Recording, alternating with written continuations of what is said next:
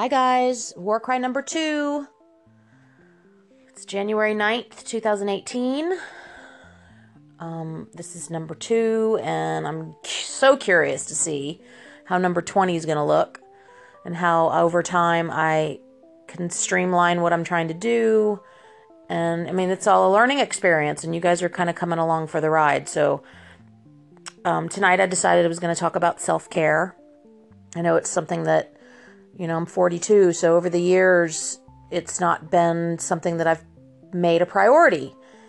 And it's really affected every aspect of my life overall in a pretty negative way. And I don't think the problem is necessarily us acting on self-care and what we feel like we should do for ourselves. It's finding the time to do that. And generally what gets in the way of finding the time to do that is us being yes men and not knowing when to say no to our family, our friends, our jobs, and sometimes even, our extracurricular activities. So, whether that means you're doing too much for your kid's soccer team or you're doing too much for your husband or your wife, you got to say no.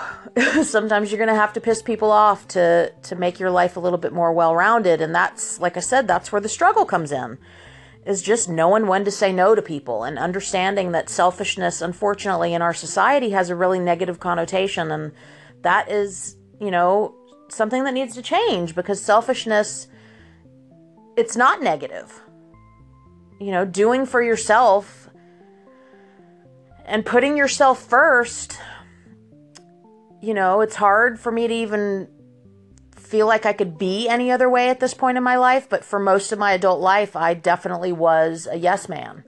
I put everybody's requests and desires before mine because I felt like it would make me more likable.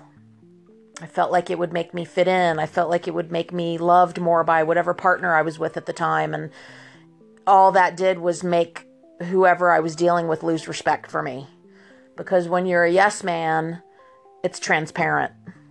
And, there is definitely a difference between being the person that's there for somebody all the time and, they give you the shirt off their back. Well, that's all fine and dandy. But a lot of times that turns into, you're being a doormat. And nobody wants to be looked at like a doormat. And nobody has respect for a doormat. Because at the end of the day, when you demand respect in any way, whether that's a respect for your time, a respect for your belongings, people only know how to treat you based on how you treat yourself. And so it's a major skill to learn how to stand up for yourself and learn how to put yourself first and, tell your partner, I'm sorry, I'm not going to be able to be with you on Saturday. I've got, something that's very important to me going on. And that can be painful for people to do that, because then you think to yourself all of the what ifs, and you let fear rule your decisions on what's best for you at the end of the day. And if I've learned anything, is nobody's going to make the right decisions for ourselves the way that we can. Nobody is going to have our best interest like we can.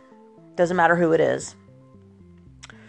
So I could get on here and talk about a bunch of self-care tips and things I think you should be doing, but I think you guys all know, if you're even listening to this and you're at that stage in your life where you're curious about things like that, or you're interested in having a little bit more knowledge or knowing where somebody else is coming from on self-care, you're probably already on that path to knowing what you should do, whether that's going to the gym, getting your nails done, meditating, playing with your dog, listening to an album, meeting your girlfriends for drinks. It doesn't matter what that is.